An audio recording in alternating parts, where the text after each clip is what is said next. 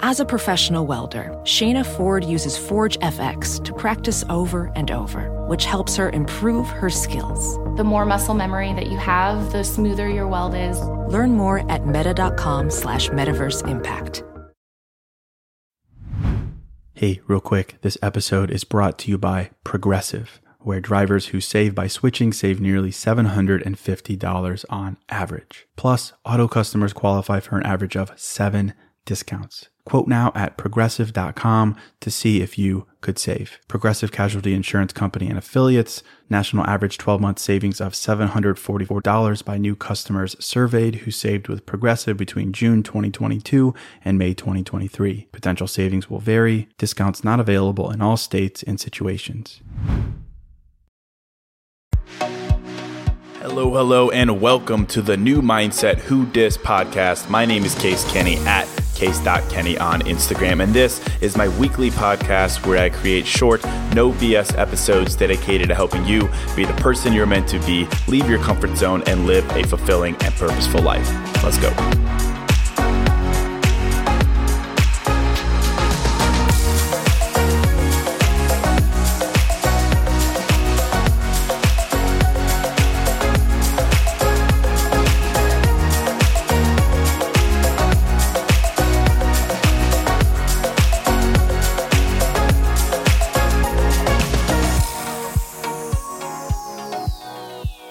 All right, welcome to episode 457. Hello, my friend. Welcome to a fresh new episode of New Mindset Who Dis.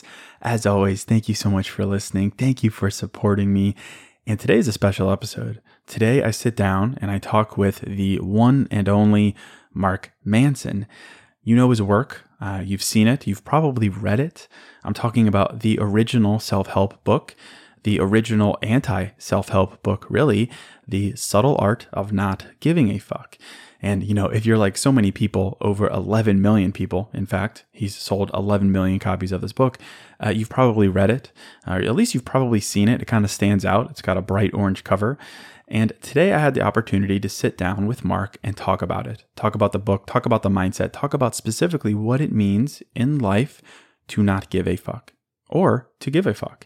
And if you listen to the podcast, you probably know that I don't really do guests here. I rarely ever do. I must, love to hear myself talk or something. So it's a big deal to me to have a guest on when I do.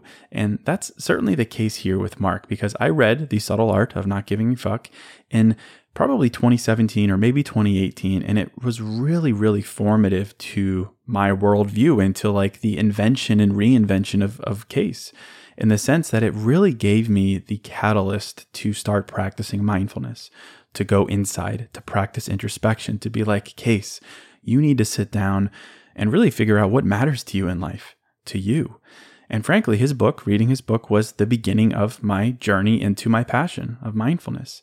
Because really what I realized through that process and how it really opened my eyes is that when you know what matters to you, when you figure out what matters to you, well, then you also realize what doesn't matter to you. And that is a huge breakthrough, because then you can look out at the world and you can realize the facts.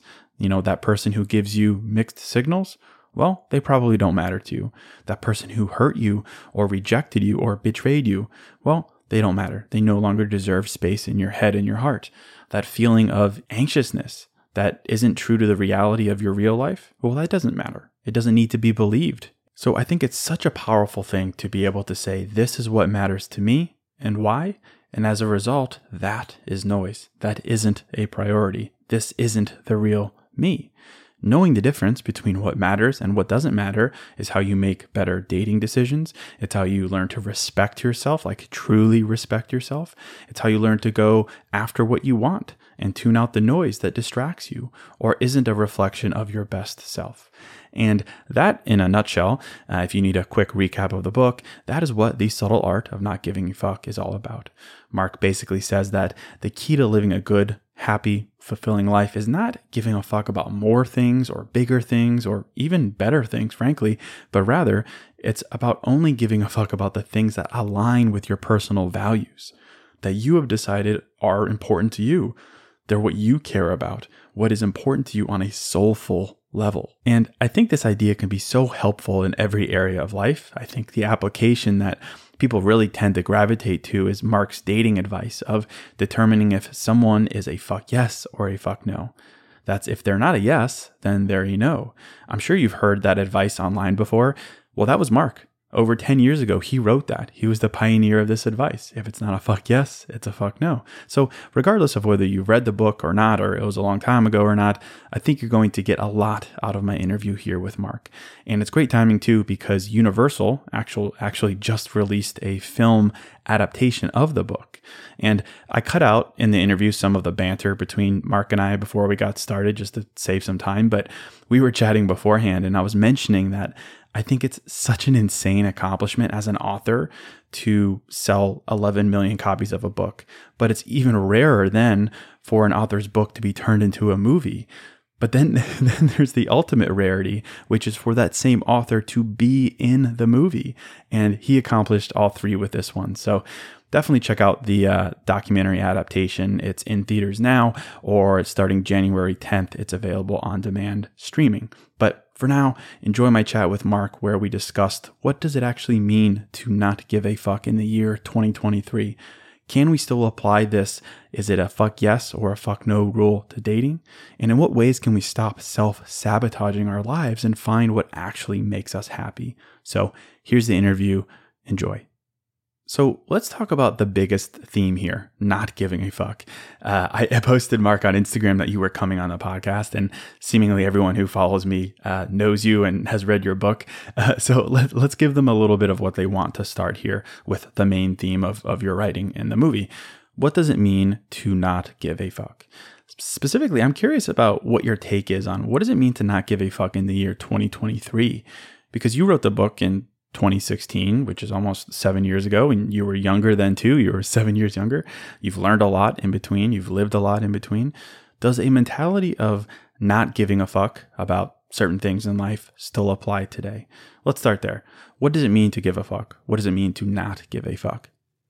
Well, I think the base principle is the same, which is ultimately we are always choosing what to care about and what not to care about. And that choice it's an important choice. It's a precarious choice. And we have to constantly work on being aware of it and making better choices, essentially. Obviously things have changed with the times. Every year is a little bit different. I get old, both in the world and in my life, I get older, things change. So I think that's one of the things. It's one of the things that I also talk about in the book, and that this job of choosing what you give a fuck about, it's never over because everything is always in flux. Everything's always changing. There are new challenges in the world going on, and then there are always going to be new challenges in your life. So I think that the questions remain the same, even if the answers are constantly evolving. Yeah, so I'd love to talk about that a little bit further. The big question that you recommend when it comes to figuring that out, what matters, it's the question of what is worth suffering for in life. How can we actually figure out what is worth suffering for? So I'm curious, Mark, particularly in the context of social media and comparison, because I think it's so easy to log onto social media, look at people and say, oh, I should suffer for that because that person looks happy and they have it. Or I should be like them. That person looks successful, or that person looks in love. So I should suffer for those things. And then, because we've chosen those specific things to suffer for from a place of comparison, we end up suffering for things that aren't really worth it for us, specifically us. And, then we wake up with hindsight and was like, ooh, that was wrong. I should have been more intentional and so on. So I'm curious, Mark, your thought here on what is your perspective on how do we actually figure out what is worth suffering for, particularly in the context of social media and comparison? I think it's a great question. I think there's two ways to go about it that I think people don't think about very often. So the first one is, you kind of alluded it to in your question, which is often people, let's say you get on social media and you see a bunch of people with rocking six packs or whatever, and you decide I'm going to suffer for that. And you go on some crazy diet plan or whatever, and it doesn't go well. I think a lot of people's reactions to that situation isn't to question whether that goal was worth suffering for, whether it was a good goal or not, they tend to blame themselves. They're like, oh, wow, I'm such a loser. I wasn't able to accomplish this goal. What's wrong with me? Whatever. And I think usually I think people need to get a little bit more flexible in terms of judging whether a goal is actually worth achieving or not. I think most goals actually aren't worth achieving. I think that most of the value from setting goals comes from just getting you off your ass and doing something.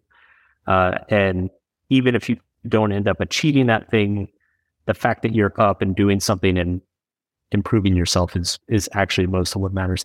The second way that I think people can kind of investigate this question, and they don't think about it this way a lot, is it's often better to, the way you can kind of figure out what is worth struggling for in your life or not is by removing things. We always think about like the stuff that we don't have and what we want to add to our lives. But I think in this day and age, when we're constantly exposed to so much stuff and we're constantly FOMOing and wishing that we had this or that, or going on this trip, or look like that, or own this car, or whatever, we never stop to think like, what are the things that I currently am doing with my life now, or I currently own today that maybe I could get rid of? Maybe I'd be happier if I didn't have them. And so I think often one way to really get clarity about what matters to you is to temporarily remove them from your life.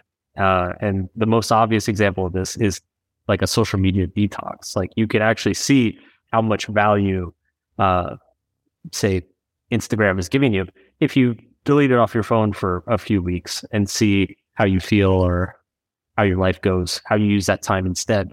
But this can apply to anything.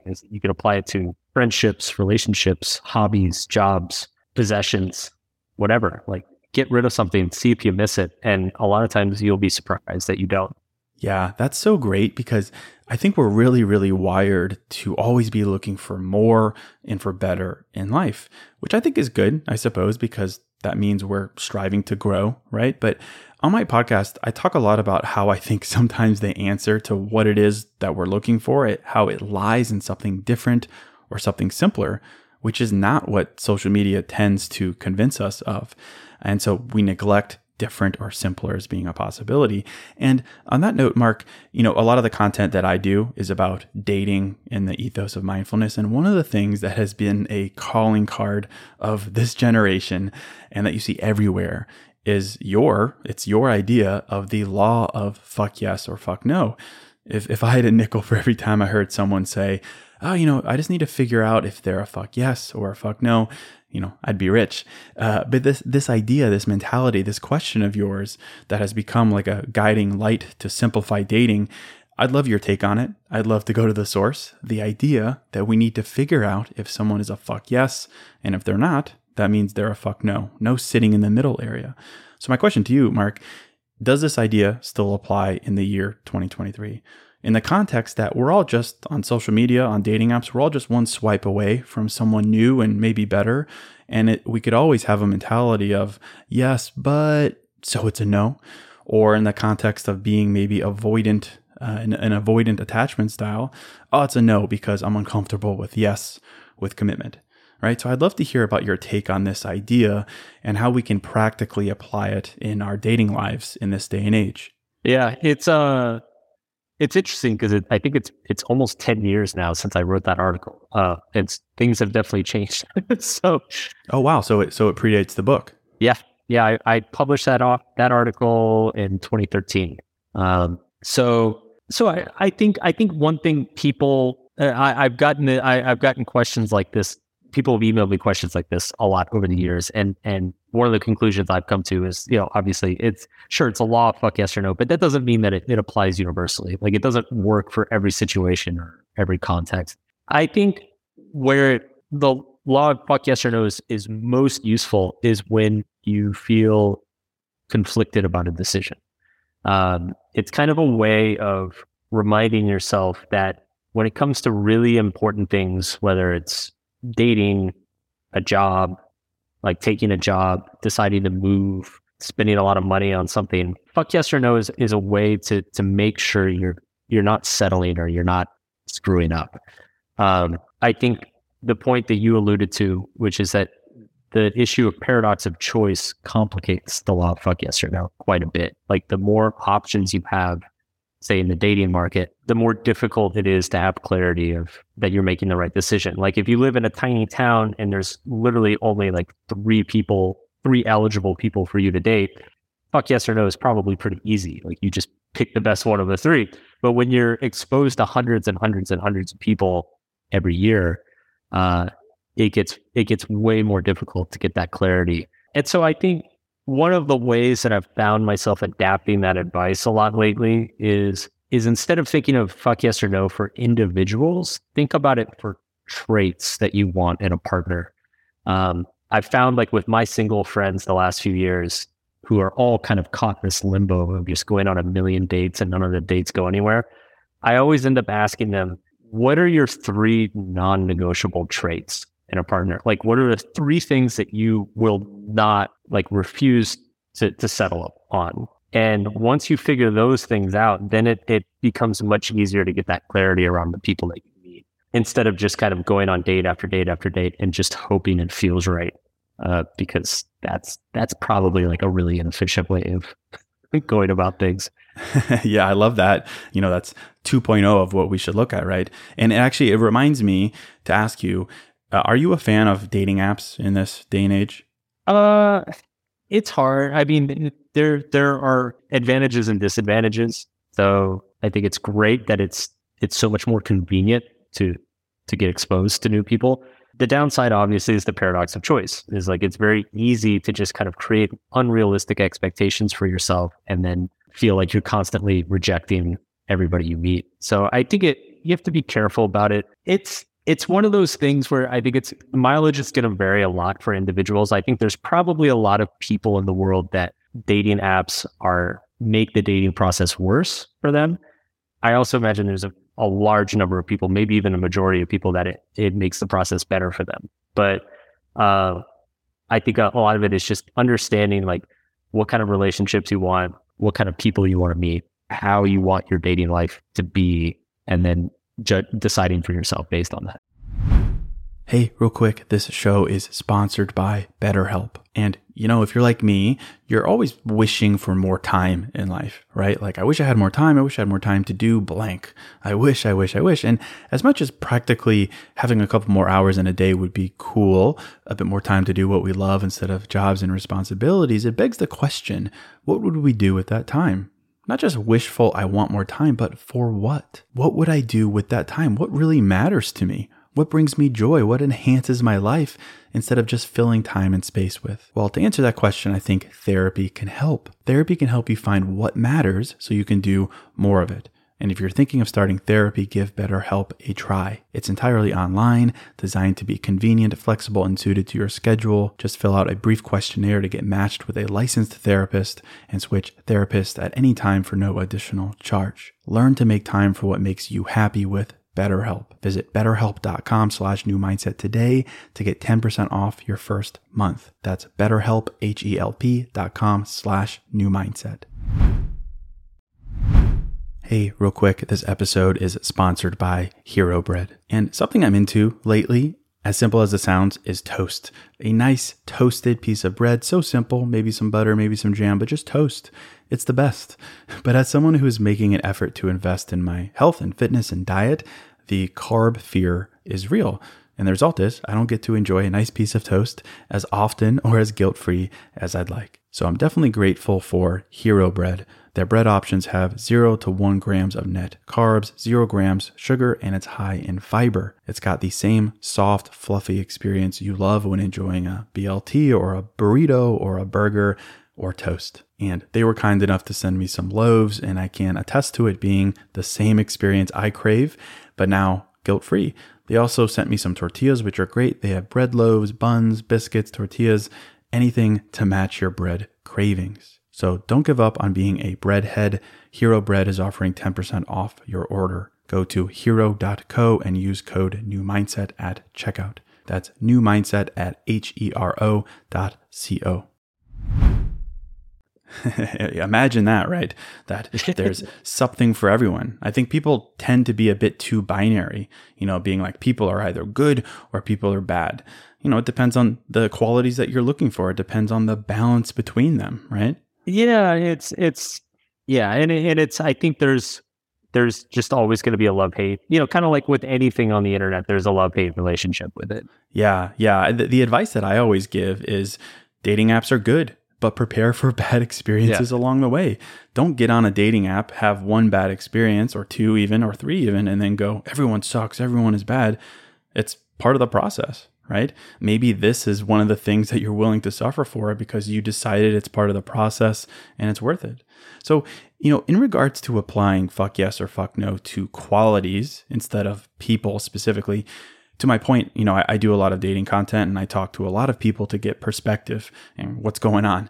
And what I tend to see is that people generally start out knowing more or less what they want in a partner. They know the qualities they want and they're out there looking for them. But then life kicks in. We start getting older. We maybe get a bit jaded. We start comparing ourselves to other people. In our experience, we've been through, so many talking stages or situationships or breakups. And then we do this thing where we slowly start to talk ourselves out of those things, saying, I'm falling behind. Maybe I don't need that. Maybe I can do without that. So it begs the question, how can we encourage people to stop talking themselves out of negotiating on those things? How can you encourage people to stop rationalizing what they deserve and instead stay true to those qualities that they want in a partner? I'd love your take on this.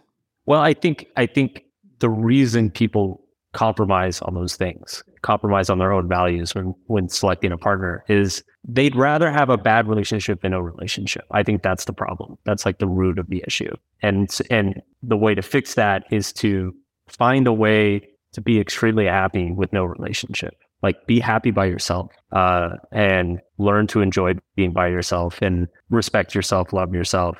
All those things play into that. Because it's like, if you enjoy being by yourself, then you won't feel a need to compromise. And not only that, but it will make you way more attractive for the people that you do meet, when you do meet somebody who matches your values. Yes. So let's talk about that. Let's switch gears a little bit here. In the movie, you mentioned that in one sense or another, everyone is wrong. We're all wrong. And you talk about how certainty is the enemy. Ego is the enemy and how we need to recognize that. What advice do you have for people who feel kind of lost in that sense? That they haven't reached a certain level of success or happiness or partnership. Is feeling lost in life a good thing or a bad thing? Does it mean we've screwed up so bad that we're a failure? What should we make of this feeling of being lost? I don't think it means you screwed up necessarily at all. I think feeling lost is a natural phase that we go through. It generally, it's going to precede a major transition in your life. So it's like, you find a lifestyle that you like, maybe it's a job you like, hobbies you like, community you like. You live that for a number of years, and then either you change or the world starts to change a little bit, and suddenly it doesn't feel right anymore. And when we hit those periods where things don't feel right anymore, we know that what we have is not working, but we don't know what's going to work, right? So that's where that feeling of being lost kicks in, and it sucks. It's not fun, but I think it's that emotion and that feeling is kind of a necessary evil to kickstart that exploration process of like, okay, what's the new lifestyle or community or relationship or career path that I want to be on? Like, who am I going to be going into the future in this next phase of my life? And I at this point, I've kind of that cycle of having something not feel right, feeling lost, going through the exploration to find the next thing, and then moving into that next phase of my life. Like, I think I've gone through that 2 or 3 times at this point, and I feel like it's probably something everybody goes through 3, 4, 5 times in their adult life. Like, it's just a natural process of being a growing and changing individual. So it's not only is it not a failure at all, I think it's a sign that your values have shifted and you're becoming a new person. And that's not only is that not a bad thing, but it's often a very good thing. And so it's try to use that feeling, that feeling of disillusionment or confusion and use that as a motivation to get out there and explore again. Yeah. And it's the ultimate way to sit in discomfort, right? You talk about that a lot. You call it Manson's law of avoidance, which says that the more uncomfortable a potential answer is in life, like a big life answer, the more likely it is to be true and relevant and accurate for growth. So we need to examine it. We need to crave healthy doubt and introspection instead of running from it. Can you talk a little bit about that for a minute? The law of avoidance, as you call it, especially in the context of the times in life, the evolutions in life where we're kind of reinventing ourselves and maybe we naturally do feel lost. Can you talk about this idea of avoidance for a minute? Yeah, it's so our self-definition or like our identity, how we choose to see ourselves, it has like an inertia to it. We tend to protect it. So it's like if I derive a lot of my self-worth from, say, the fact that I'm an author or a writer, I'm going to protect that vision of myself. So if people, talk shit about me or make fun of me or whatever, like I'm going to get like really worked up emotionally, be like, no, I'm an author. I did this and this and this. And we all have that kind of story that we tell ourselves about who we are. And generally the way the mind works is we summon up emotions to defend that self-definition. And that can be anger if we feel threatened by somebody else, but it can also be anxiety if we're about to take an action that is going to threaten that self-definition or that identity. And what's really interesting is that not only do we feel that anxiety when we're potentially going to have negative experiences that threaten that definition, but we also experience a lot of anxiety when we're about to have a very positive experience that threatens that self-definition. And so this is why people self-sabotage a lot. Like they do find that great relationship and then they find a way to screw it up because they're so attached to the identity that, oh, nobody's going to love me or nothing ever works out for me or, whatever their story is. They find a way to mess it up. They start to get anxious and freak out. And so it just seems to be one of the ways that our emotions work. We've got the ego, which is our identity, our self-definition, our bundle of narratives that we use to describe ourselves. And then our emotions kind of conspire to protect that bundle of narratives. And so there's like a skill that we have to develop of pulling those narratives apart, questioning them, letting them go. It kind of leads back into the uncertainty piece that you mentioned earlier, like just holding them a little bit lighter so that when those new experiences do come in our lives, like we don't have such strong emotional reactions to protect ourselves. Yeah, I love that. I think you refer to it as a feedback loop where our emotions can either reinforce a negative pattern or they can set us free. Drawing that line there is so important. And I'm curious for you, Mark. For me, I sometimes describe myself as delusionally optimistic, like somewhere in there. Like I prefer to say logically optimistic because I can prove it with my experience. But I'm curious for you.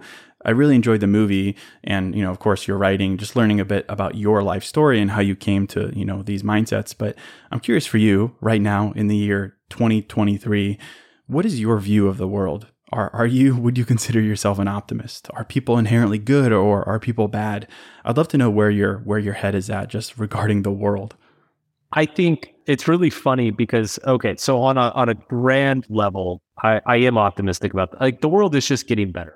I think if you really just look at the data and are really honestly read history, it's undeniable that life is getting better. And the problems we have today, which are very real problems, are much better than the problems that we had, say, 30 years ago or 50 years ago or 100 years ago.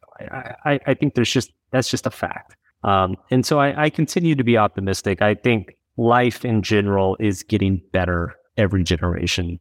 And I don't see any reason why, barring some unlikely catastrophe, I don't see why that would change. But on an end, most people don't feel that way. And the reason they don't feel that way is because our brains are actually like our psychology is very, I don't want to say flawed because our psychology is what it is for a lot of really good reasons. But our perceptions of the world are very inaccurate. And this is because our minds didn't evolve to perceive truth. Our minds evolved to perceive whatever we needed to survive. And it turned out that whatever we needed to survive was often not true. It was often very like skewed or distorted. And so most people actually feel that the world is worse than it used to be. And because of a series of cognitive biases that we have, our memories are flawed. We tend to exaggerate problems in our minds and forget. We tend to remember good things in our past and not bad things. There's all sorts of different distortions and stuff that our brains have going on. So we are fundamentally flawed in terms of if you're measuring it in terms of like perceiving truth or accuracy. And a lot of my work has been based on that, because I think a lot of old school self-help was like, you have this limitless potential. You can be anybody you want to be. Everybody's amazing. Everybody is special, et cetera, et cetera. And I just don't think reality or science backs that up. Like, we're all pretty generic human beings. Like, we all have the very similar insecurities. We all have very similar desires. We all tend to fuck up in the same ways as each other. And there's nothing wrong with that. Like, I think it's actually way more helpful to be honest about that stuff, and learn to live with it rather than to like deny it or pretend it's not there. So, kind of a two-pronged answer to your question there. Like, yes, I do think life is getting better, and I am generally an optimist on most dimensions. But I also think that, part of humans just being human is that we get upset and insecure and freak out about things that, don't really matter. So it's a constant battle to kind of like correct those biases that we have within ourselves. Yeah, I love that. I mean, it sounds like a lot of choices, right? We have the ability to decide what matters and what doesn't. So almost ready to wrap up here, like 2 minutes to go. You said in an interview that happiness is a choice, but you have to know how to access it. I'm sure you'd want more than 2 minutes to expand on this, but I'd love to know what that means for people listening. Happiness is a choice, but you have to know how to access it. I think happiness ultimately is simply derived from perspective. It's, in the book, I talk about metrics, like what is the yardstick you're using to measure your life and measure success and failure. And generally, if we are consistently unhappy about things, it's often because we're choosing yardsticks that create the result of unhappiness consistently. So if you learn how to change the yardstick, change your measurement, or just simply change your perspective, then you can access happiness pretty easily in any moment. I think developing a skill of gratitude is a big part of this as well. Like, because gratitude forces you to shift your perspective to the good things in your life that you're taking for granted. And I think that learning to make that perspective shift is just incredibly practical and useful for like everyday mood and happiness. So yeah, it's a skill that can be developed and practiced, and it is accessible at any moment if you so choose. But yeah, we often forget we have that choice. Yes, we do. So thank you, Mark. I really enjoyed this. I really did. It's so refreshing to see an update on these philosophies and how they practically apply in our lives. And if there's one thing I'm always striving for when it comes to mindfulness or self-help or self-development, whatever you want to call it, it's practicality. How can we make mindsets a practical thing to enhance and stay consistent in our lives? So if you're looking for more, I would definitely encourage you to check out the film adaptation of the book, The Subtle Art of Not Giving a Fuck. You can go to subtleartmovie.com to see where it's playing. But that's it. As always, thank you so much for listening. Thank you for supporting me. And until next episode, I'm out.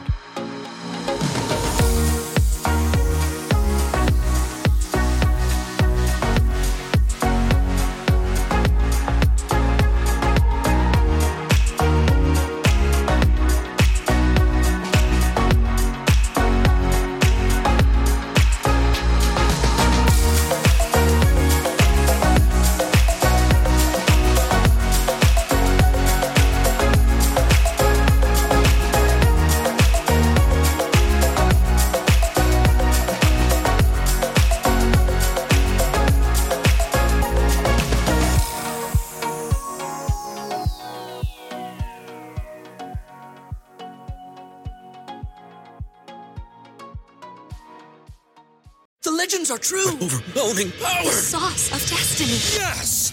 The most legendary sauce has arrived as McDonald's transforms into the anime world of WickDonald's. The greatest flavors unite in all new savory chili McDonald's sauce to make your 10-piece Wick Nuggets, fries, and Sprite ultra-powerful. Unlock manga comics with every meal and sit down for a new anime short every week only at WickDonald's. Ba-da-ba-ba-ba, go! At participating McDonald's for a limited time while supplies last.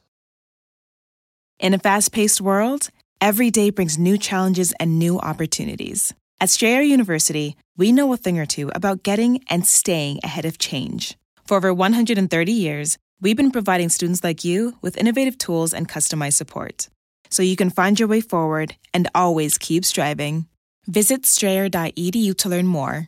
Strayer University is certified to operate in Virginia by Chev and has many campuses, including at 2121 15th Street North in Arlington, Virginia.